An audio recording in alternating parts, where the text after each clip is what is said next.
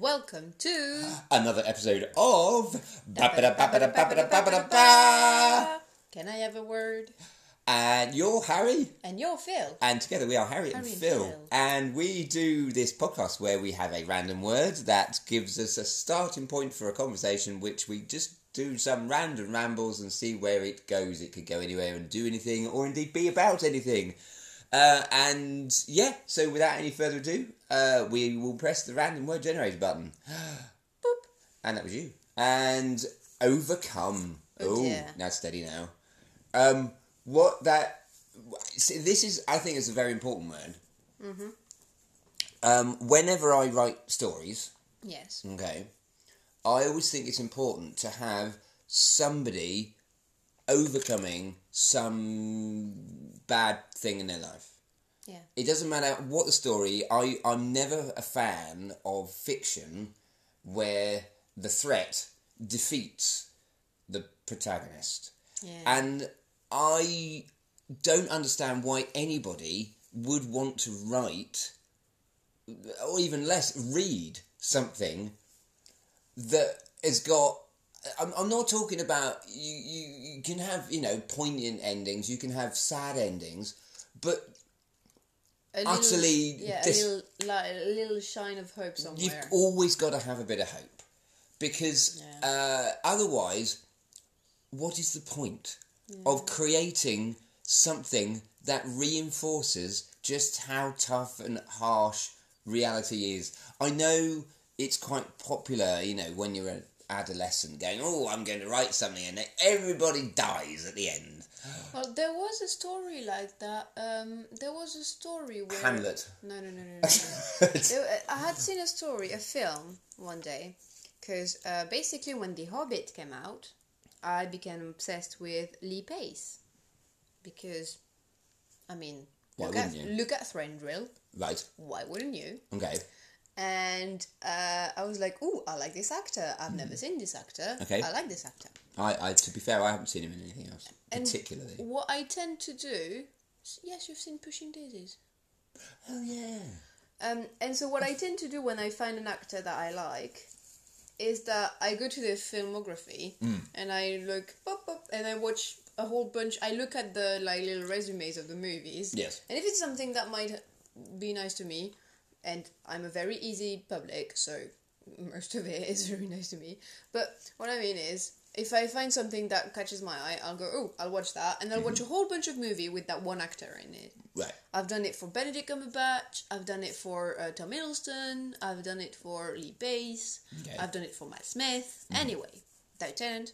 And, and anyway, so I'm trying to watch some movies. And he was in a movie, I do not remember the title. It was probably good, because this could be a spoilery conversation. Or it's extremely spoilery conversation. Yes. But apologies, by the way, delayed apologies for anyone who doesn't know Hamlet.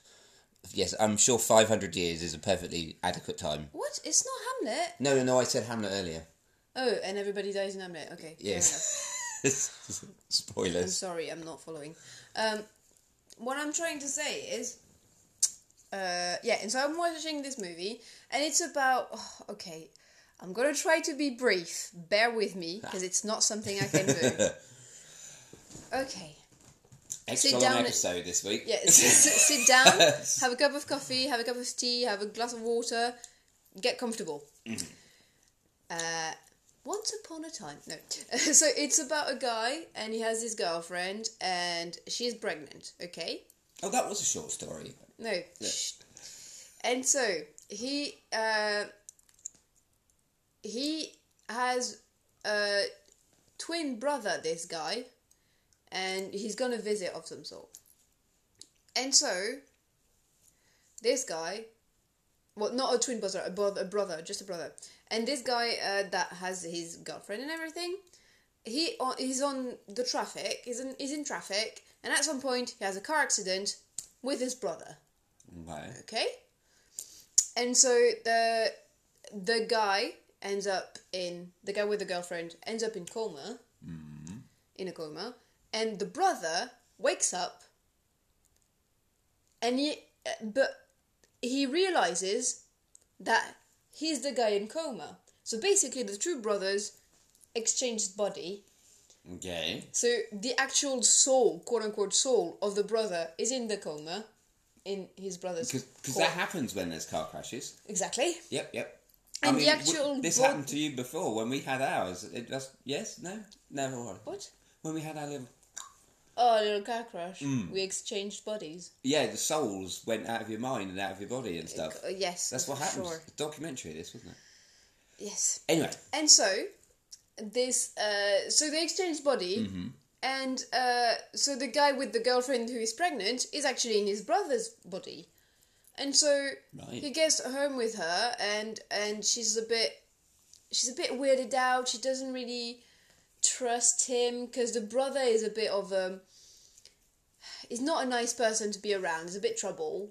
Okay. I think he's been in prison at some point or something like that. And anyway, and the brother is Lee Pace. And so he's like, oh, darling, blah, blah, blah. And he acts as just like his guy was, his husband was. And so she's a bit weirded out. She doesn't understand everything, but she is trying to, she's trying to adapt to this new situation, but she's still a bit suspicious about him. She doesn't really know. And he keeps giving her, trying to persuade her that it's him. He keeps giving her details on, like, stuff that they've done together and stuff like that. And at some point, and there's, like, this little... And he can build stuff, and he builds a crane? Not a crane. I don't know. A thing you put babies in, and it... A cradle. Cradle, there we go. Not a crane, that's a bird. Or a stuff to lift very heavy object. Yeah, anyway, babies aren't that heavy. No. So a cradle, and he builds a cradle out of wood, and she's like, wow, it's really pretty, and blah blah blah. And one day he goes away, and she's still a bit suspicious, and she goes to his workshop where he made the crane in it. No, it's not a crane, it's a cradle. Where he made the cradle and he made a crane as well. And he finds a box, a wooden box, and she opens it. I can't talk. She opens the box and finds a whole bunch of pictures and photos of her husband, her actual husband, and her. And behind the photos are dates and little notes on what they did that day. Okay. And she realizes that everything that all the memories he's been telling her are in this box with the pictures. He found a box of pictures with all the little stories behind it. And she was like, oh, so he's been lying to me. So they haven't swapped souls. They haven't swapped soul. The brother has been pretending to have a better life, basically, than he has. He's told his brother that is in coma life. And so she's like, oh my god, and she's really scared, and she starts like being scared and like, and she's... Can I say freaking out? Yes, you can say freaking out. I don't know. Yeah, freaking out is perfectly accurate. I don't know if it's a bad word. Anyone listening to the show, are you freaking out? Yes or no? Okay, because I don't know if it's a bad word or not. No, it's not. I'm very bad at like nuances between words. No, anyway. It is not. It's not that's not the F word you need to worry about. Okay, and so she's freaking out, and she's, oh my god, what am I doing? And so she makes him understand that she knows. Okay. And he becomes a bit violent and everything. Right. Because, no, we could have had a good life, blah, blah, blah. And, like, she's, and he's, like, mad at her for ruining it all. And anyway, your husband, like, she's been told by the doctors that he's not coming back, kind of thing. He's in coma and he's not going to come out. Oh, I see. And so she's like, oh, you're ruining everything. We could have a good life, blah, blah, blah, blah. And she's like, yeah, but you're not my actual husband, and blah, blah, blah, so I'm not in love with you, I'm in love with my husband, and blah, blah, blah. But they have a big argument. Okay. And in the end, I think she kills him. Okay, not surprised by the sounds of things. But because it was like her defending herself, Yeah. she doesn't get in trouble. So fast, so typical psychological thriller. End of movie. She's alone with her baby. She's still pregnant, and she's alone with her baby, and she doesn't have. End of movie. So the man doesn't come out of his coma? No. The man is dead. The brother is dead. She's alone with her baby. And you go, huh. Okay. Now, what I didn't know was there is an alternative ending. Oh, okay. She found the box. And she didn't say anything. So she keeps the secret. She keeps the secret. She doesn't tell him that she knows. She doesn't kill him. She doesn't kill him. And she continues her life with him. Because she knows that her husband is not coming back. He's acting like his husband. And he's nice. And he's protecting. And he's loving. Mm-hmm. And her child is going to have a father figure. And for some reason, I like that better. I do. Because it's twisted. Well, it is twisted. But also, yeah, I like it better. Well, I think the idea of... Yeah, I think it possibly goes against some like American ideologies, but of truth and honesty and all that sort of stuff. But also, like you say, as long as he's behaving himself and he's being a decent person. So if it was me, I would write it that the audience find this information out. And she doesn't? And we don't know if... I mean, like, the box is there. We see the box, and maybe she's walking towards the garage, and we don't know if she's going to find it or not. And then you've got that doubt. And you could leave it on there, but she up to that point, she's going, yeah, he's a really nice guy. But then we find out this humdinger of a, but what's going to happen? And then you leave it on that edge of where's it going to go? And you've still got that, but it could have a happy ending, or it could have a not happy ending. And I think, as Orson Welles said at the end of one of his scripts, the story you can have a happy ending depending on where you end your story.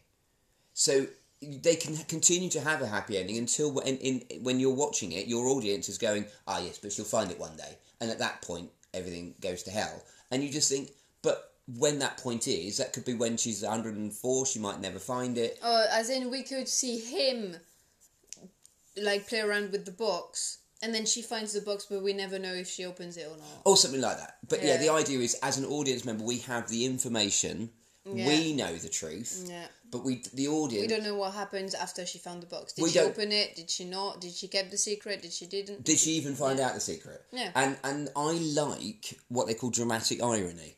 Dramatic irony is this idea that the audience knows more than the characters do. And I like that device because it involves the audience in more of a way, and you're in on the secret. Yeah. And you've got a personal investment, if you see what I mean, in the sense that you know something, and but what if? And you've always got that question mark over your head. Yeah, but I mean, if it's not a happy ending, I mean, it is a happy ending, but it's up to you. Yeah, but the thing is, if at the end, like, where she finds the box and she doesn't say anything, and you see them, like, just be a nice little... Yeah. It is a good ending. You still know more than the characters, because you know more than him. Because he doesn't know that she knows. True. So you still know more than him, and you go... You know, I think it's... Knowing more than the characters is really nice as a audience. Yes. I think it's really nice also when, like, the character you don't know and you've been played. Oh. Just like when the girl, like, when she finds the box and she opens it and she realizes it's not my husband, you go, what? Yeah. Because you want to believe in this fantasy world where they exchange body and it's like a bit magical, but you don't know really. Yeah. And it's just like this gasp moment. And you go, what's she going to do? What's she going to do? And most people would go, well, freak out and kill him, you know? Or would they? Yeah, well... If you're American. Yeah, no, but like freak out and kick him out of the house or something like that Possibly, because he tried to abuse you or something. What if he did that? Yes. But I like the possibility of her not saying anything. As in, I'm going to protect my family. Yep. As in, my child. And I'm going to protect myself. But because, just like we saw, the alternative ending, she ends up having to kill a man and almost being, and being attacked by a man. So Yeah. she could have been, if in the alternative ending, well, the first ending that I said, she hadn't defended herself as well, she could have been killed by him. Yeah. I mean, I would say, does the film at any point up to that demonstrate that the guy who is pretending to be the brother, does he demonstrate any physical bullying, violent tendencies? Not really, no. So that comes out of the blue. A bit. I mean, you can, because just like the woman, I think you're a bit suspicious. You're like, he used to be trouble. He says he's not trouble anymore.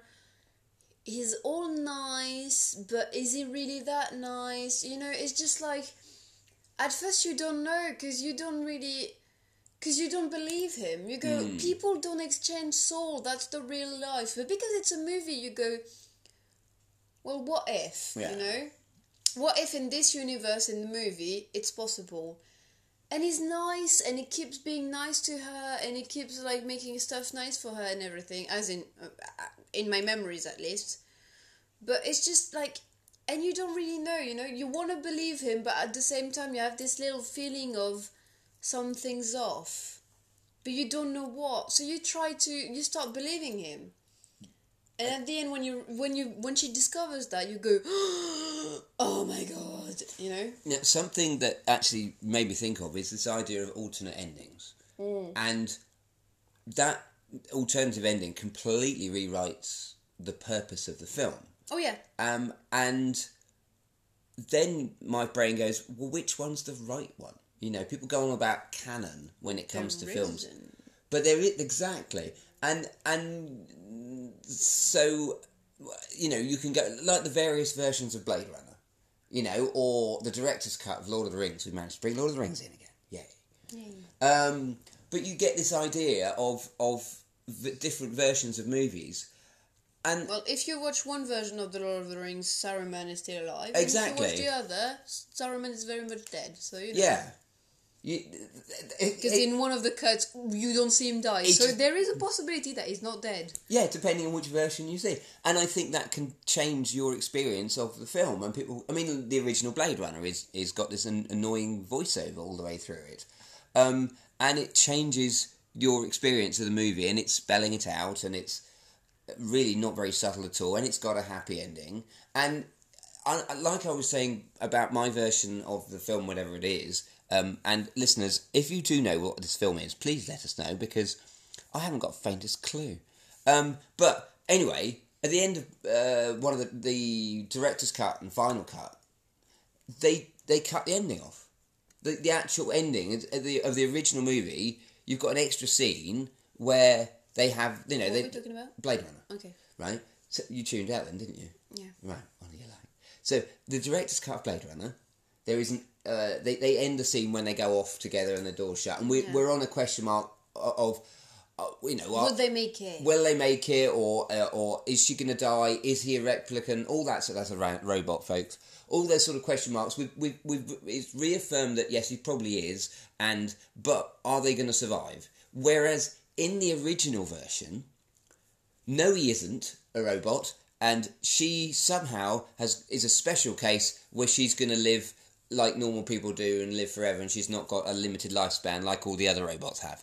So effectively, they're just living a normal, heteronormative relationship, just both of them together like ordinary people.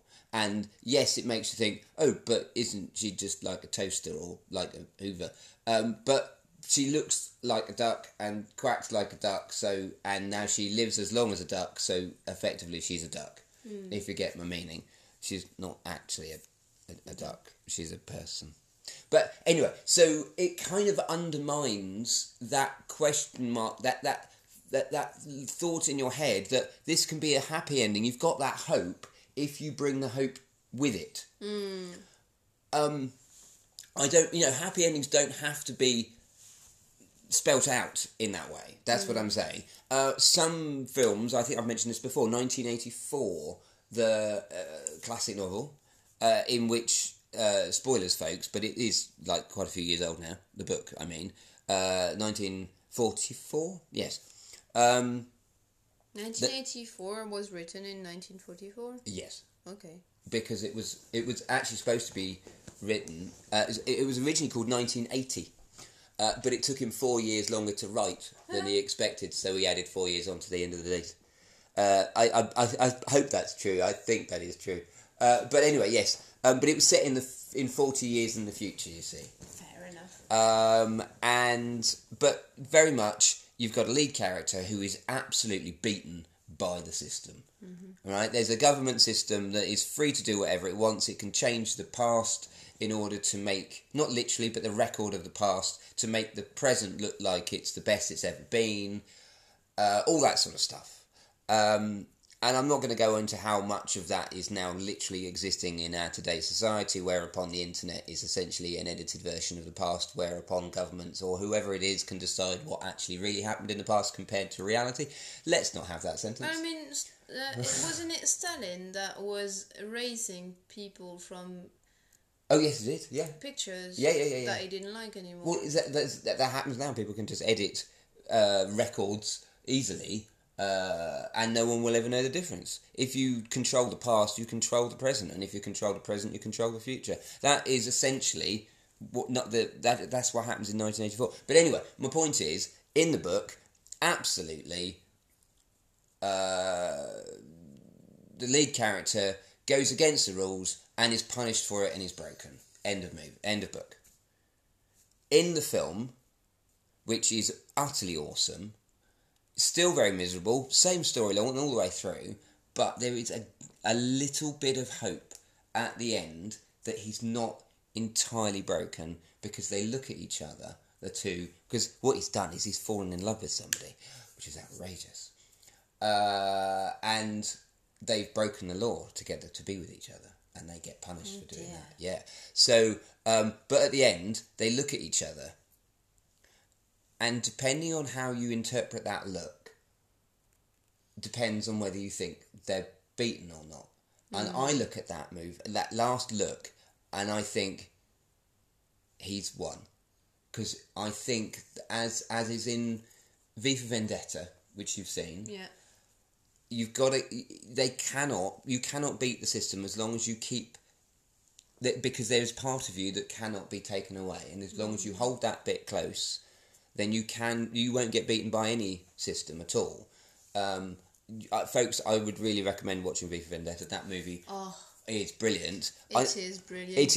I know people go, "Oh, the book is better." Blah blah blah. Yes, the book is very very good, but there is stuff that happens in the movie that, as far as I recall, doesn't happen in the book. The bit, I won't go into spoilers, but yeah, the ending, I think, is very powerful and very strong, and it's got, and I think that's more powerful than the book is, although the book is very, very, very good, and I recommend reading the book too. It's a graphic novel, by the way. It's got Stephen Fry in it. What more do you need? Well, quite. Stephen Fry. Actually, the cast is very good. Natalie Portman's accent's a bit wobbly.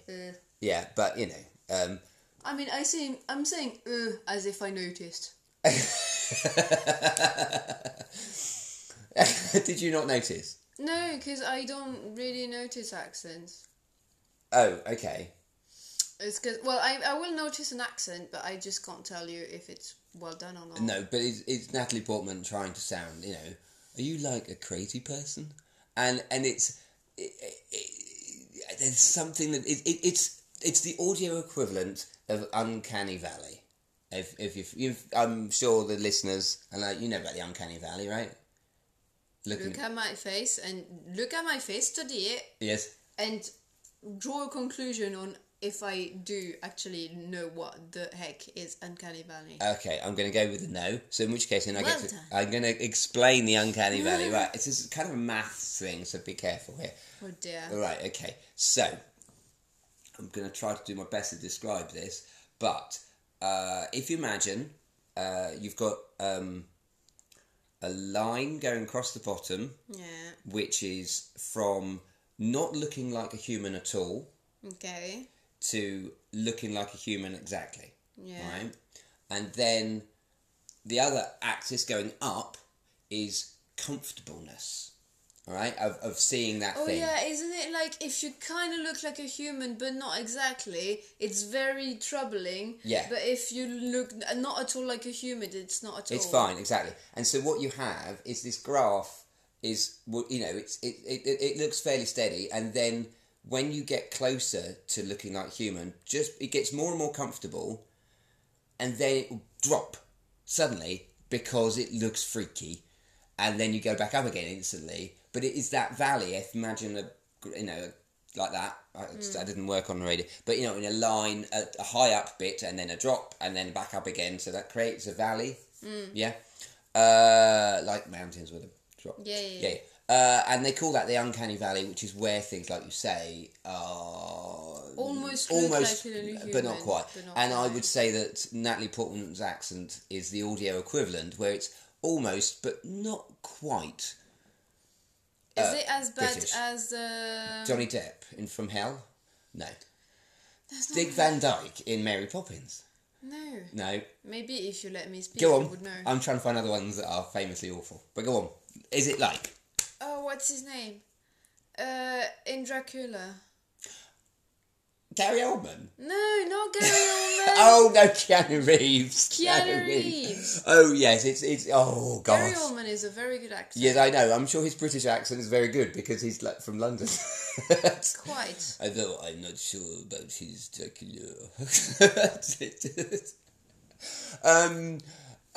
But anyway, yeah. So, but yeah, no, Keanu Reeves. Yes, his British accent, his English accent. Hello, I can't even do it. But he's too young, and he's still got very much his whoa, bodacious dude kind of thing going on. Yes, you've never heard me do that. I don't think I've ever heard me do that. But he's still very much in that vicinity at the time, and he hasn't quite let go of that. It is so rare to hear you say dude. Oh yes, whoa, bodacious dude. There we go. Well, all the young dudes, it doesn't quite come out of my mouth correctly, does it? No. Americanisms often don't. You sound so posh. I'm really not. I would like to point out. I know. I think you knew that far too well, actually. But no, I'm from Essex, right? And yes, I've got this accent. You're the contrary of posh, but you have the posh voice. Yes, thank you very much, Mother. But I insisted that I talk like this. She does have a nice voice. My mum. I mean, I haven't heard her a lot, but yeah, I kind of caught a syllable or two while you were on the phone here and there. Yes, but she... Hello, Philip. Exactly. Yes, that's pretty accurate, basically. Yes, my mother is the queen, essentially. What do you do for a living? Mother, I've told you I'm a student. Anyway,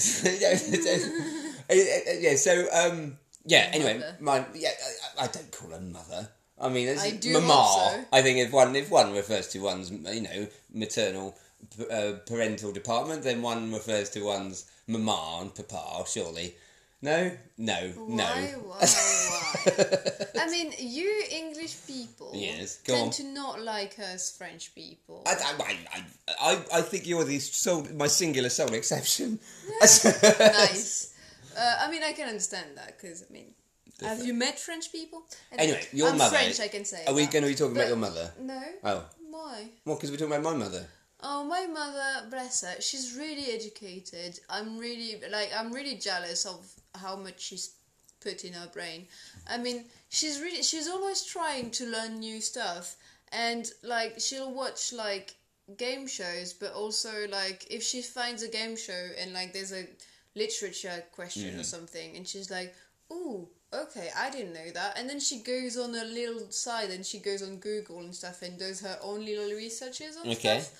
or medical stuff. She loves watching, like, we used to have like a show in the afternoon, which is a medical show where they talk to you about like diseases and new operations and new researches on medical stuff. And she loves it. And so she learns a whole bunch of stuff on a whole bunch of Right. subjects. So she's And she's quite knowledgeable then. but I think so, yes. I think she has a lot of knowledge. She has a surface knowledge on a lot of subjects. I know that feeling. And but she has certain subjects that she likes a bit more than others, where you can dig a bit deeper. And it's really nice to talk to her, because whenever you have a question, there is a good chunk of possibility that she knows the answer. And it's really interesting. And I remember I think that my entire life, every time I had a question, she had the answer for it. And it's really nice. Because if you go to your... I think that created an expectation in me that parents know absolutely anything. Well, at least my mom, because bless my dad, he didn't really do studies. He stopped school, he was 13 or 14, and then he worked in a garage. Okay. And I'm supposed to be the posh one. It's a garage. Garage. And yeah, so he doesn't know much, but he knows about mechanics and stuff. Well, that's and useful. the army, because he was in the army, so Okay. he knows a lot about that. So shooting people and fixing cars. he's all man, really. Basically. But yeah, and but my mom, we did the same studies with my mom. She did a literature baccalaureate, Oh, I see. and I did too. Okay. And then she did first year of English degree, and I did too.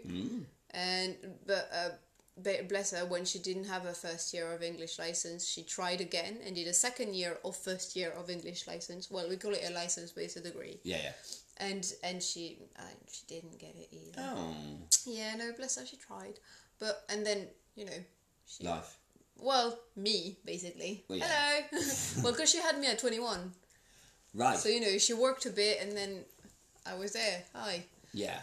But, yeah, what was I saying? Yeah, she's really knowledgeable, but then she created an expectation of her in me that she knows everything. Right. So whenever I started growing up and having more and more difficult questions, or more deeper questions about stuff, more than why the sky is blue, well, it's easy, it's because blah blah blah. Go on.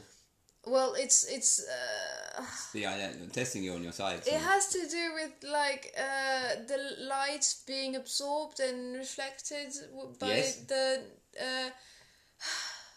basically the sun creates light. Yes. Oh wow! Well done. But the atmosphere Go on.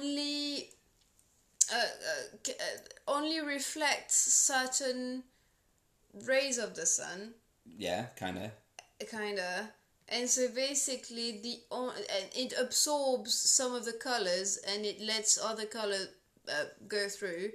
Yes. And the only color that it doesn't absorb is the blue. That's And generally so it's my understanding. Essentially, that's the gist of Essentially, it. I know that some people that are way more knowledgeable that are listening to us are going, that's not at all that. No, it's Bob Ross in the sky with a big blue paint. That's what it is. No, that's Picasso. Is it Picasso?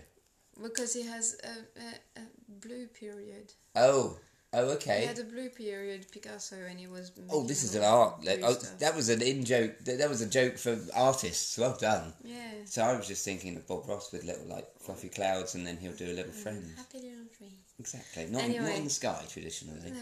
But anyway, yeah, and so when I started having a bit more complex and difficult questions, she was just like, I don't know. I was like, what do you mean you don't know? You know everything. No, I don't know this one. And so she would like go on like either the internet or like she has a whole bunch of encyclopedias and stuff and she would like look for it. I was just like, my mom doesn't know. It's just like this gasp. But I would say, I mean, your mother's got a really good attitude. Where she doesn't know something, Oh, she go and look for it. she looks for it. And I think that's important. People, I find, can have a negative attitude to not knowing stuff. I remember when I was at work, and I had this moment where, I don't know, and the person who I was working with said, well, go and find out. Don't accept not knowing. And I'm thinking, oh yeah, I never thought of that one. People can think that what you currently know is all you will ever know, and there isn't any more that you could possibly cram in your head. That's not true. Of course it's not true. If that was true, nobody would do studies and stuff like Well, that. quite, but some people, this is a mad thing, some people don't do studies. And I think No, I know, but what I mean is everybody learns new stuff every day. Yes. Oh, absolutely. Even just watching telly or listening to music or listening to, like, a YouTube video, you will learn new stuff. Well, I think it depends on what you're going to watch. You could easily, should you wish to, refuse to learn anything and just look at things on a surface level, not analyse them, not question them, and not actively go and find out stuff as if your current knowledge is A, all you will ever know, and B, an acceptable amount of knowledge. And I just think it is so important for people to realise that you need to know, everybody needs to know that they know nothing. There is nothing that is permanent fact. What you can do is you can understand how things are currently thought of now. You can look into the past and see how things were thought of then. But all of it, you can learn so much more about how people are... how do I explain this? I just think it's really important. There's so many free courses now online that people can do. Yeah. Find something and get into the habit of learning things from other people. Even if it's a YouTuber who's teaching you, or a TikTok thing where someone says, oh, look, you can do your whatever. I don't know what they do in TikTok. Makeup videos? I have no idea. But I do think it's really important for people to have an open mind, because the alternative of having an open mind is a closed mind. And that, I think, is just the worst thing. TikTok... Actually, now you say that, TikTok taught me that I had no idea what my bra size is. Well, quite. I have no idea either. Well, what I mean is, I've always thought that I was a certain size, because, when... ladies, and other people with boobs. Because, anyway. People that possess boobs and wear bras... Because not all ladies wear bras. Anyway. But I would say if you wear a bra. Even if you don't wear a bra, you would still need to know what your size was. Possibly. No, because if you don't wear them, you don't need them. Well, you might be interested to know. Fair enough. Anyway. It's, if you possess bras, you might not know what your actual size is. Because I've always thought, well, I'm roughly...